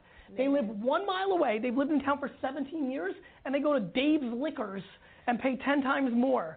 Big shout out to Dave's. I appreciate I appreciate all businesses. So don't worry about getting more followers. Learn about how to run ads to drive your actual business. That'll do. I have one more quick question. Marketing. If you want to Welcome back to the Mr. Dialogue Talk Show. I'm your host, Montoya Smith, a.k.a. Black Socrates. Special guest on the line with this morning, Renee Javette, as well as Socially Nina for this morning's discussion question, how to scale a black business. And I'm pretty sure, Nina, that cut speaks directly to your heart. So if you will, Queen, for the next segment, we are literally the Socially Nina show for the next segment. So, Queen, the floor is yours if you can speak to that, because, again, that area of concern happens for most businesses right now. Go ahead, Queen. Thank you. And let's make it the community show, because I know it's funny, as I'm thinking back to when I started, I interviewed Lene on my YouTube channel. I think she was the first person I interviewed on my YouTube channel. Oh, wow. And I know that because I'm getting clips for my video creators camp that I'm putting on in Atlanta, and I saw Lene's clip, and I'm like, oh my goodness, this was horrible, but we did it. We did it, and she showed up, and she gave value, and so I just had to sneak that in because I'm thinking about all these times. I haven't talked to Lene since she's moved back, but there's all these different times that Lene and I would reach out and haven't spoke with each other, and Lene would be like, I have a quick question, or I would reach out, and it just speaks to the thought of, this thought of community. What people fail to realize is that digital marketing is just community marketing. You find people like you take them through a customer journey, and they stick with you for years, and they either become friends in business or they become clients or a little bit of both. And so I'd love to focus on, community and the customer journey and how digital marketing really plays a key to that. But I had to throw that in with Lene. No, absolutely. Let me throw in a quick thing. When y'all were saying I'm glad to be on together, I met you, Nina, at Lene's first event she did in Atlanta, and I didn't, at the time, I don't even think you recall that. So this community is a real thing. I know Lene. There was 6 degrees of separation, so it was kind of unknown. We didn't set this up for everybody out there listening. It just so happened that we all have met, and it worked out. So it's kind of a beautiful thing to point out. You're absolutely right. Sorry to interrupt so long, but if you could get into what you do in reference to, people having the right perspective on, maybe even using someone like you or whatever, because you understand that why that Gary Vee spoke to in that last cut that most business owners fail to understand. Go ahead, Queen. So let's start here. I think a lot of people, I'm sorry I have to say it, are using social media wrong because they're just thinking of it as social media. And Gary said it perfectly. They're worried about having those thousands of followers and thousands of, likes and things like that. And so one thing I am going to say is, yes, likes do bring in money if you do it right. But for me, so I have a YouTube channel that is my number one growth tool, and it makes me money. But in the YouTubers community, I'm considered a small YouTuber. I just hit a little over 9,000 subscribers. And to someone who doesn't have a YouTube channel, that sounds huge. But to someone who has 1 million followers and 100,000 followers, that's small. But the way I'm looking at it is I have a journey for my customer that can reach people all over the world. When I'm asleep, when I'm on vacation, when I'm, cooking, there's someone that's watching my video at every one of those moments.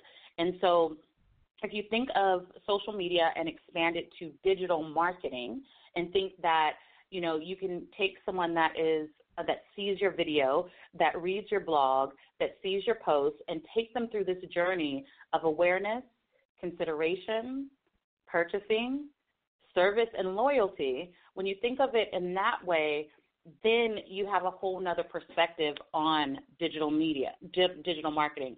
So what I do is I actually have courses and workshops to teach small business owners or tiny businesses how to scale their business using technology, using digital media, using workflows.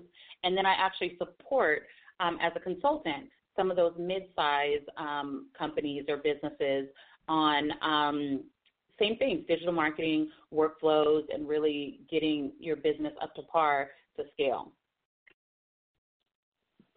No, I love it. There's 1 million people that say they can do what you do.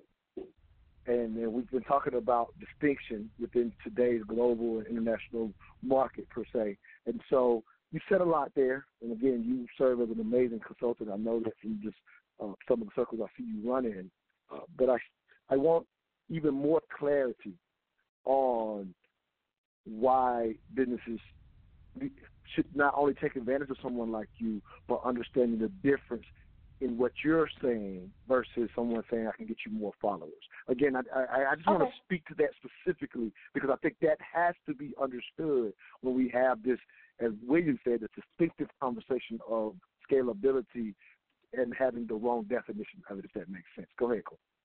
Okay, so let's talk about it. So a lot of times people will hire a social media manager, right? Give them $200, and shout out to social media managers, strategists. I want to make sure that this is all positivity. I've been in each of those roles. And the thing is, they hire a social media manager, and they're like, okay, here you are, post this, do this, talk about that, right? And then they're wondering why their business isn't growing because they've paid someone and given them their idea of what to do. Right? You hire someone to do a job, but you're telling them what to do. Or you have your cousin do it, right? Oh, my cousin posts on my social media for me, and I got that. But they're wondering why they're not making money. And so what I do is I come in and we do a strategy session, and we talk about how you show up visibly online. So we talk about everything from your branding, and branding is not a logo. That's part of it, but it's your messaging. It's how people see you. It's how people feel when they see you. Do they feel connected? Do they like you, right? Do they feel comfortable enough to trust you? So we talk about your branding. We talk about which social media platforms you have to be on, because I know the buzzword is you need to go where your audience is. Yeah, that's kind of true, but you also need to go where you can make money, right? You need to go where you're visible. You can go where you're standing out. So we talk about which platforms you need to be on. We talk about your actual customer journey, which I would love to share with people today because this is kind of a game changer. But your customer journey, like if I'm out and I don't have a business card, can you actually say, Google this, Google my name, right? Google my name, and you know that your client or that person Googling you is going to end up scheduling a call or buying a service because you've set up that journey for them, right? Before you even, they do their own research, they find and they buy from you. So we go through how to set up that customer journey. And then we also talk about how do you keep your clients there because, like Lene mentioned, thinking 6 and 7 years, even if you can't offer them another service, you want them to talk about you when you're not there, and you want that person to be able to Google you and then start working with you. A lot of times you have to ask people, well, how did you find me? And you find out it's someone you worked with 5-6 years ago. So the way I work with people is I usually take them through a strategy session and figure out exactly what those are. And we talked about coaches. I want to make sure people know the difference between a coach and a consultant, because you do need coaches and consultants at different points. So coaches usually take your ideas and pull them out of you. If you will, let me go to a quick break, and you come out of the break explaining that difference. So again, I think these are all critical things, and Lene, you can kind of give us your thoughts as well after you hear her give that distinction. And again, you are a coach, so again, this is all pertinent information for someone looking to scale their business. We'll be right back. You're listening to the Mr. Dialogue Talk Show. So all I ask is that you think. Hey, where did you get that hat and T-shirt? I like that. Oh, I got this at moneymotivation.com. It's fresh, right? Yes, and I love the message on it, too. You are the hustle, huh? That's what the shirt says. I am the hustle. They embody the entrepreneur spirit, and what I like the most, it's more than a brand. It's a lifestyle for those who want to put in the work and expect to have the finer things in life. I also follow them on Instagram. Check this post out. If you believe money is the root of all evil, you're using it wrong? Or how about this one? Excuses made $0 an hour. I like those. What's their IG? At moneymotivation.co. But do they have any ladies' gear? Yes, you're going to love the clothing line they got for the ladies. Matter of fact, pull up their website, moneymotivation.com, and I'm going to get you a few things so we can both look like money. Everywhere I go, and everywhere I be, I don't even talk, they still know it's me. 'Cause I look like money, smell like money, talk like money. Welcome back to the Mr. Dialogue Talk Show. I'm your host, Montoya Smith, a.k.a. Black Socrates, How to Scale a Black Business. Special guest with us, Lene Javette, founder of Global in Training, as well as Socially Nina, founder of Candy Baking Agency. If you will, Queen, go ahead and give us that distinction. I think you said coaches versus, you can say it, I think I kind of lost it, coaches versus something. But go ahead, Queen. So one of the things is throughout our entrepreneurial journey, you may need coaches or you may need a consultant. It depends on what stage you're in. So coaches are going to bring things out of you. They're going to bring your ideas out of you. They're going to help turn you into good leaders.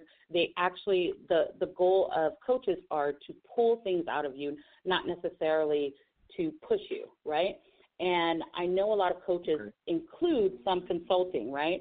On a consulting end, what we do is we tell you more what to do. So a lot of times you're working with leaders who just need to know exactly what to do. So, for instance, you're bringing in a specialist to tell you if you're talking about, making a cake or something like that, let's use that as an analogy, a coach is going to guide you through and give you the instructions as you do it. whereas a consultant is going to help you figure out, and tell you exactly what to do, but they're actually going to do it for you or hire a team to do it for you and help kind of walk you through if you need to change a process, if you need to hire some additional resources, what software you need to buy. So there's a distinction, and depending on where you are in your business, you're going to need both at certain times. Software to bake a cake, Nina?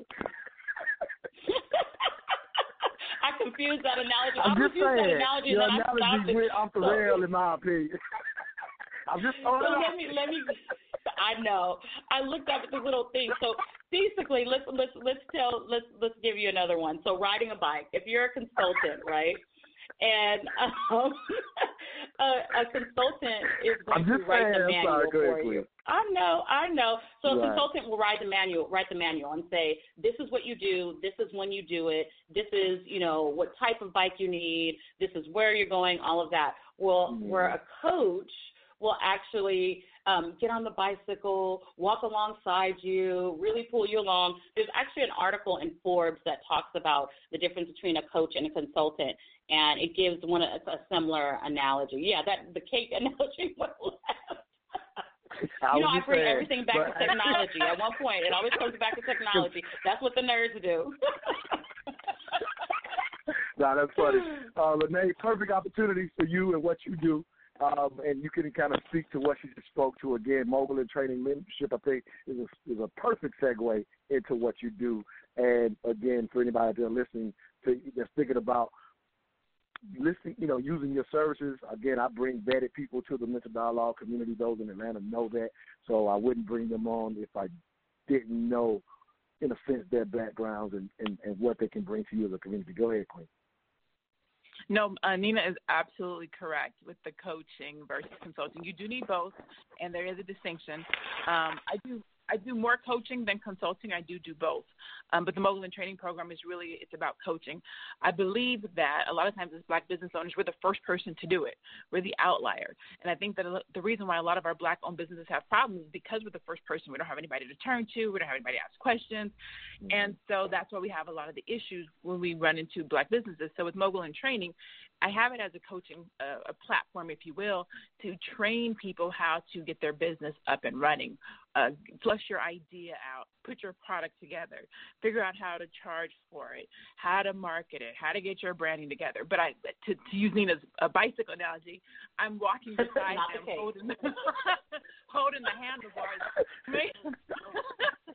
making sure that they don't fall down and skin their knees and that they look professional while they do it. When I first started Close Tire, people thought I had like a 7-person team because I had systems, I had processes, I had automation, and it was just me. I was a solopreneur at that time. I didn't have a team, but I knew how to make it look like I was a mogul because I was the Mogul in Training. So now I help people, especially Black people in our community, who are in years 1 through 5, get up in their business and look like a mogul while they're still have their training wheels on their bike. And then for people who are a little bit beyond that, I actually do group coaching, which is more of the consulting where we're dealing with that person's individual business. So I really love helping the black people, especially in our community, trained to be moguls in their business so that they don't have to make a lot of the same mistakes and hurdles that I had to go through when I was first getting started, because it's expensive when you're first getting started and you don't know what to do. Yes, exactly. So, and one of the things to Lene's point is... Go ahead, Nina. I'm sorry, go ahead. Yeah, please, go ahead. So I was in IT for over 20 years and was a project manager for about 10 years, and it's funny how much you bring your corporate behavior into your business. And one of the things that I think that we fail to do in our community is set up workflows.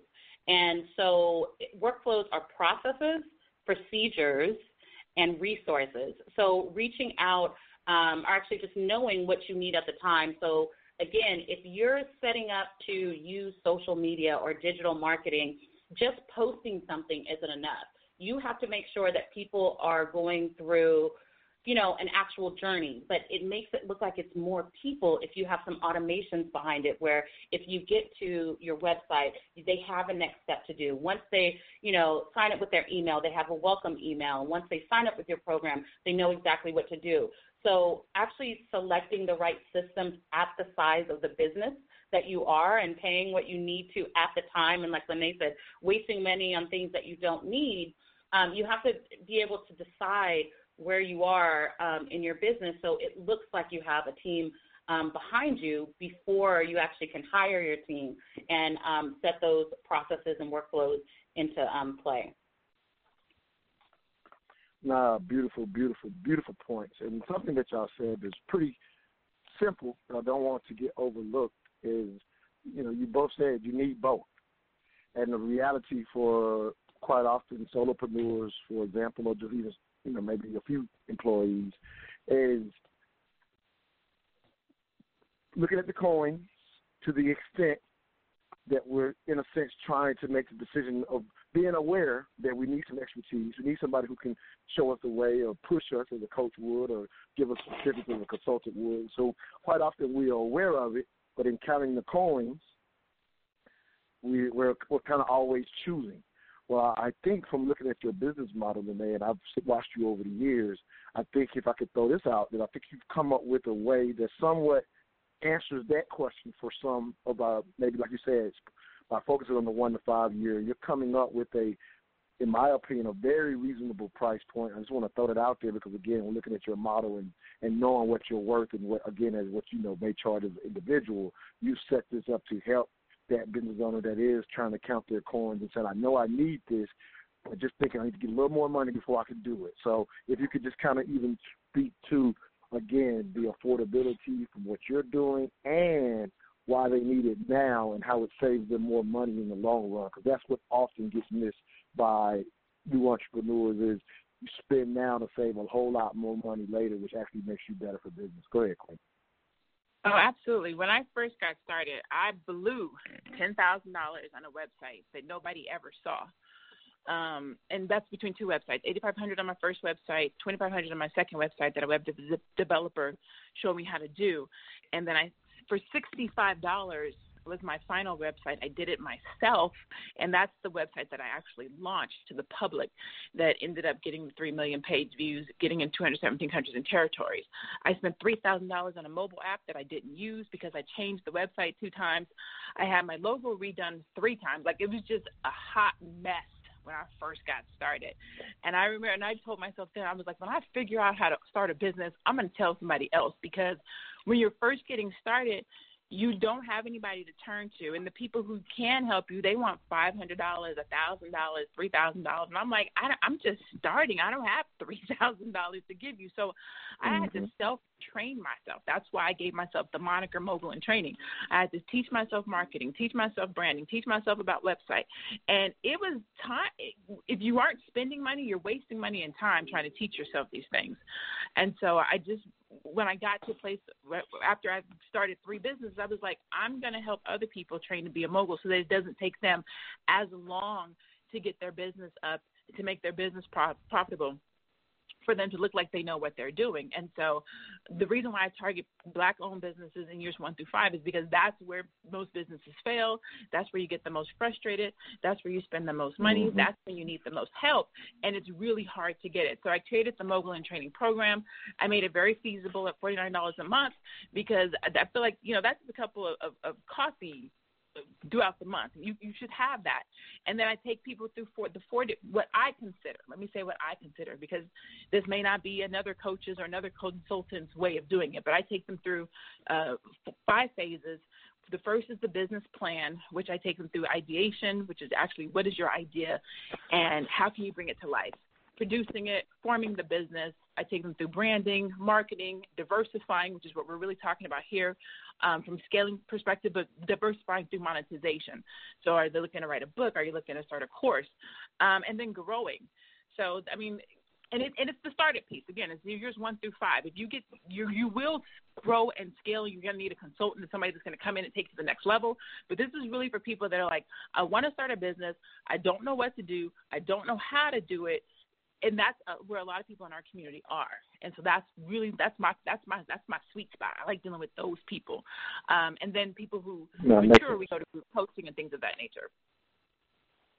Right, and so Nina, just to put it out there, she would be when you're past Lenae's stage, when you got the funds coming in, but you don't know how to scale. At least that's how I look at you, Queen. Correct me if I'm wrong or whatever. But again, you've made your value point at that point. So if you could kind of speak to that, because again, making a lot of money but not knowing how to scale, you won't be around long. So if you could speak to that very briefly before we go to another break, and Brother Pianki, we'll get to you after the break. Go ahead, Queen. Right, and so I work with entrepreneurs at different stages, 1 to 3 and then 3 to 5 years, and usually the people that I'm working with, they already have an established business. They just want to grow or scale, or both. They want to make more money. And so what I focus on is video marketing. So using items like YouTube and Instagram and IGTV and live streams, and really reaching people that you wouldn't reach, like Gary Vee said in The Cut, that, you're right down the street. If you're doing some marketing, I'm actually reaching people internationally through video and having, you end up having clients from around the world. I was able to speak in Bahrain because of my YouTube channel. I didn't even know where Bahrain was, but now I have clients internationally because of videos. So one thing that I want people to do is get over their video phobia and being afraid to use video to scale their business, because that's what's going to allow them to actually make money while they sleep. So I do have a video creators camp in Atlanta on June 28th and June 29th, where for 2 days we're going to work on how do you come up with topics and scripts, how do you actually sell with video, how do you keep people coming back when you don't have to have a part in it. You have a business to run, so let your video sell for you, and how do you take people through that customer journey. So I concentrate a lot on video because that's what's brought in my clients over the last few years. No, that's beautiful. I got to go to another break, and it's a perfect segue to this break. This sponsor, LNG Technologies, they basically do a lot of government contracting for the military, and some of their commercial, just to kind of you speaking to video, some of their commercial business came from a video of them just showing some of their work. They had no idea that the video would have brought them business. So, again, what you're talking about, moving in that direction, is very applicable for 2019, just being very sincere about it. You're listening to the Mental Dialogue Talk Show, where all I ask is that you think.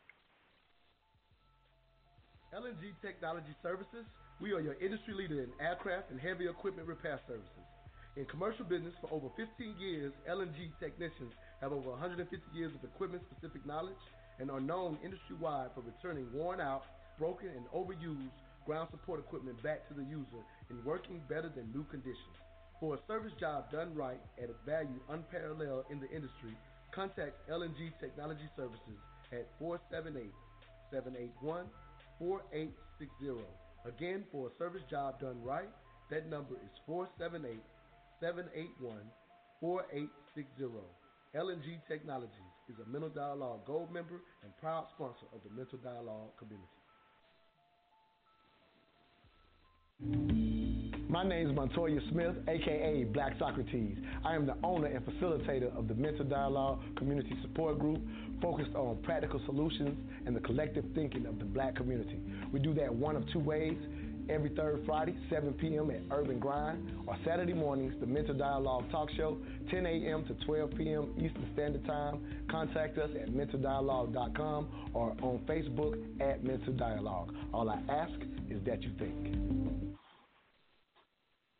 Again, I am your host, Montoya Smith, a.k.a. Black Socrates. If you have a product or service that you want to get out to the smartest audience of all the radio, please contact me directly. Again, that number is 404-604-9477, or inbox me on Facebook as well as IG. The IG is mental_dialogue. We have a caller, Brother Pianki, wanting to get on with it this morning. Hey, Brother Pianki out of St. Louis, give us your 3 cents on this morning's discussion. We out of Baton Rouge today, but this lady is very dynamic. Yeah, this young lady is very dynamic and very accurate on what it is that she's disseminating. And one thing that she said that, so you know. Just so you know. Go ahead, Queen. Go ahead, Queen. Well, split it up equally. But, no, business plans are very, very important. One thing, if it doesn't work on paper, it's going to be very difficult to work in real life. And also, it gives you targets to keep you on the straight and narrow, especially when it comes down to the expenses. So, no, keep up this good work. You're in areas that I never have ventured off into, and apparently it's working out for you. And I would suggest one thing. If you have seminars out in the public, make sure you charge them people. Folks like to come and snack on your snacks and listen to your talk and nap. Charge them. Oh, yeah. Hey, she'll get the game. She don't play. Yeah, she don't play. Yeah, she don't play. Neither one of these queens plays when it comes to getting their money. Thank you, Brother P. You just had accolades for both of you.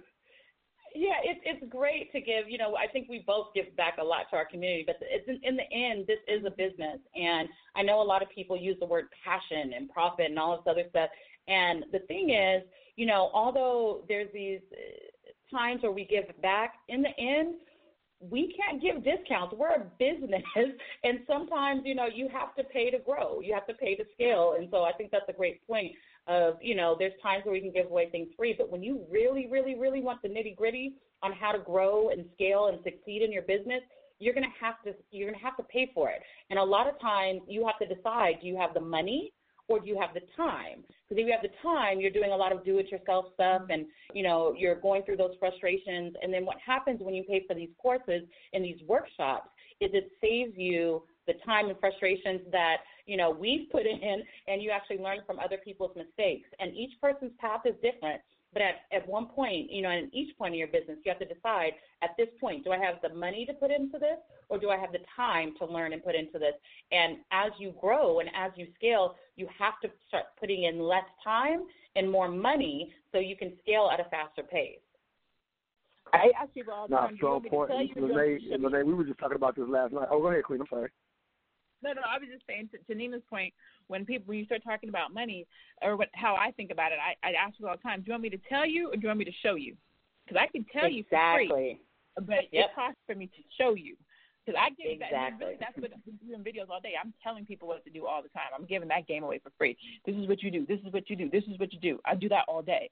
But when people are like, well, can you show me? Oh, hold on. I can, show me. That's different. Yes. This is the show me money. I mean, and that's what I use with my YouTube. Like I show you how to use each of these applications, how to set it up, how to, do your graphics, how to do that.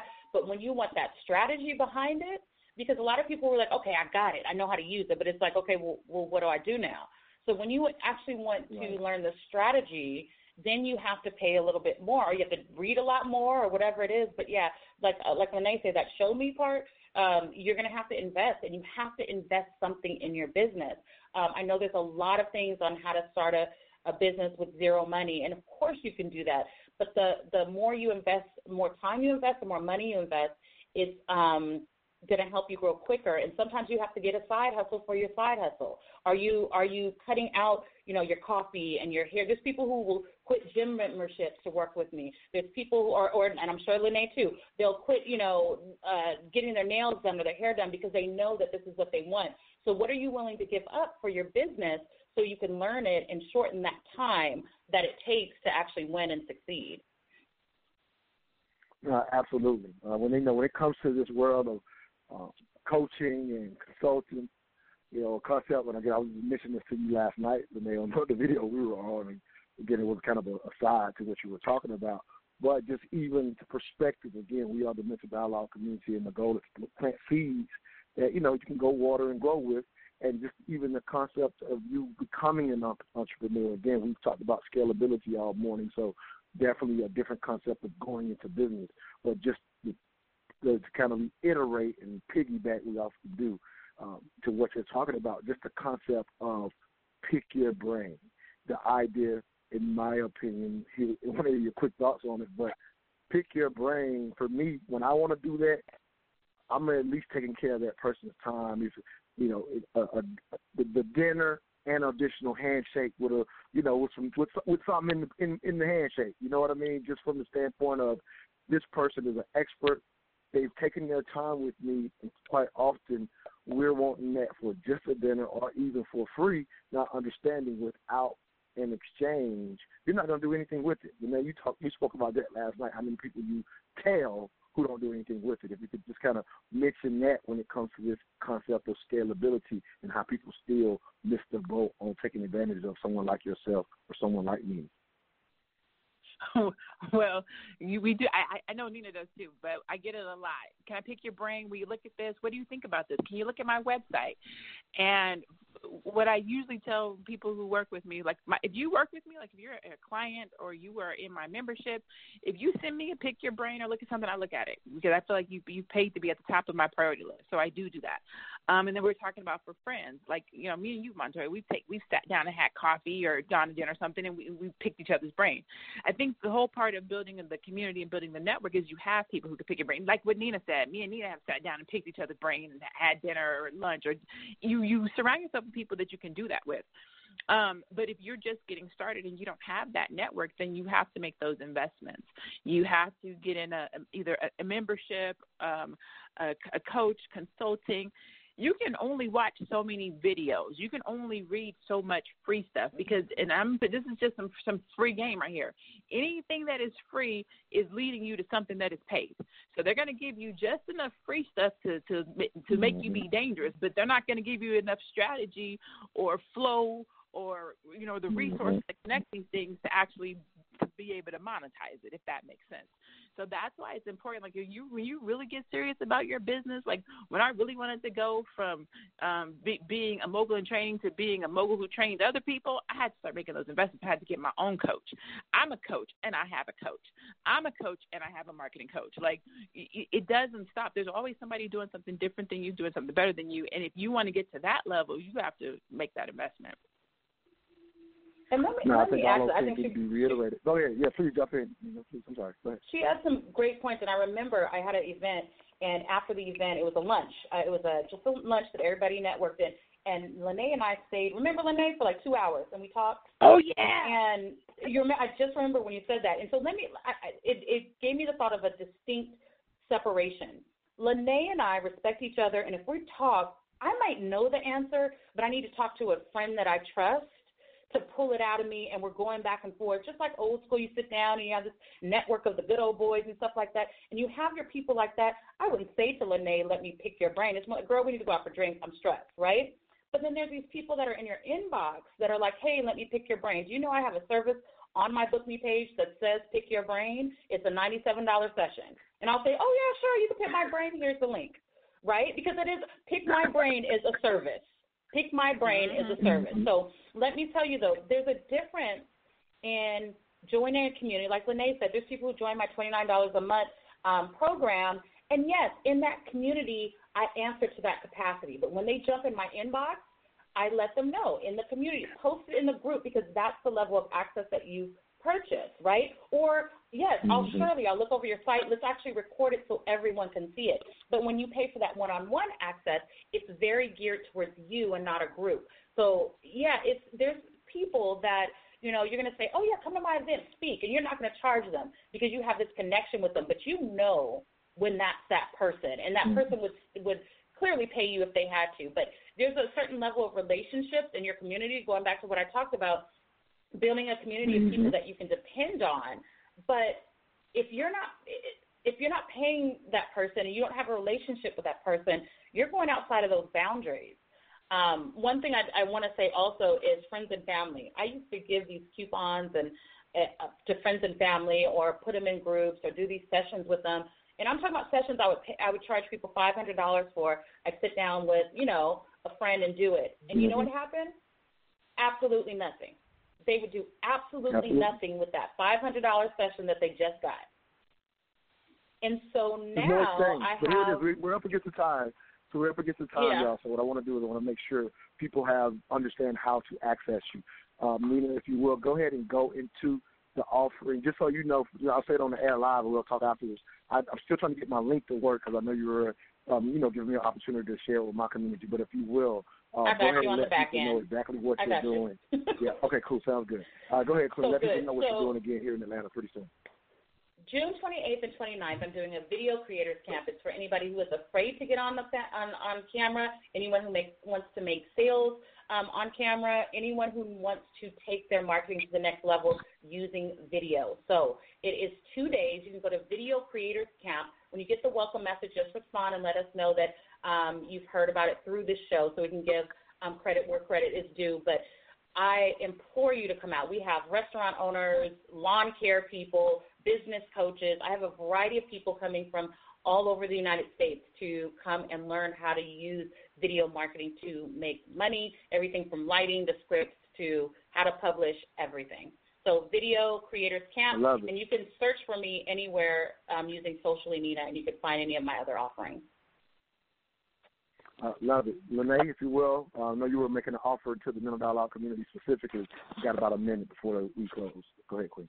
Yeah, so really quickly, because I love Montoya, I love his audience, and I just appreciate the love that I get whenever I come over to Mental Dialogue. For anybody that signs up for the Mogul in Training program this month, which is the month of June, if you use the code Mental Dialogue, which you just know how to spell it, you'll get $10 off. So it'll be $39 a month for you if you're listening to this in particular session, $39 a month for the month per month. Use the code Mental Dialogue. You can go to either LeneJavette.com if you know how to spell my name, or what's easier might be MIT, as in Mogul in Training, membership.com, MITmembership.com. Thank you. If both of you will send me all your links via a Facebook message, I will post all of the links that everybody just heard, that you just gave to everyone, with any of the replays. So if y'all will send your inbox with any links.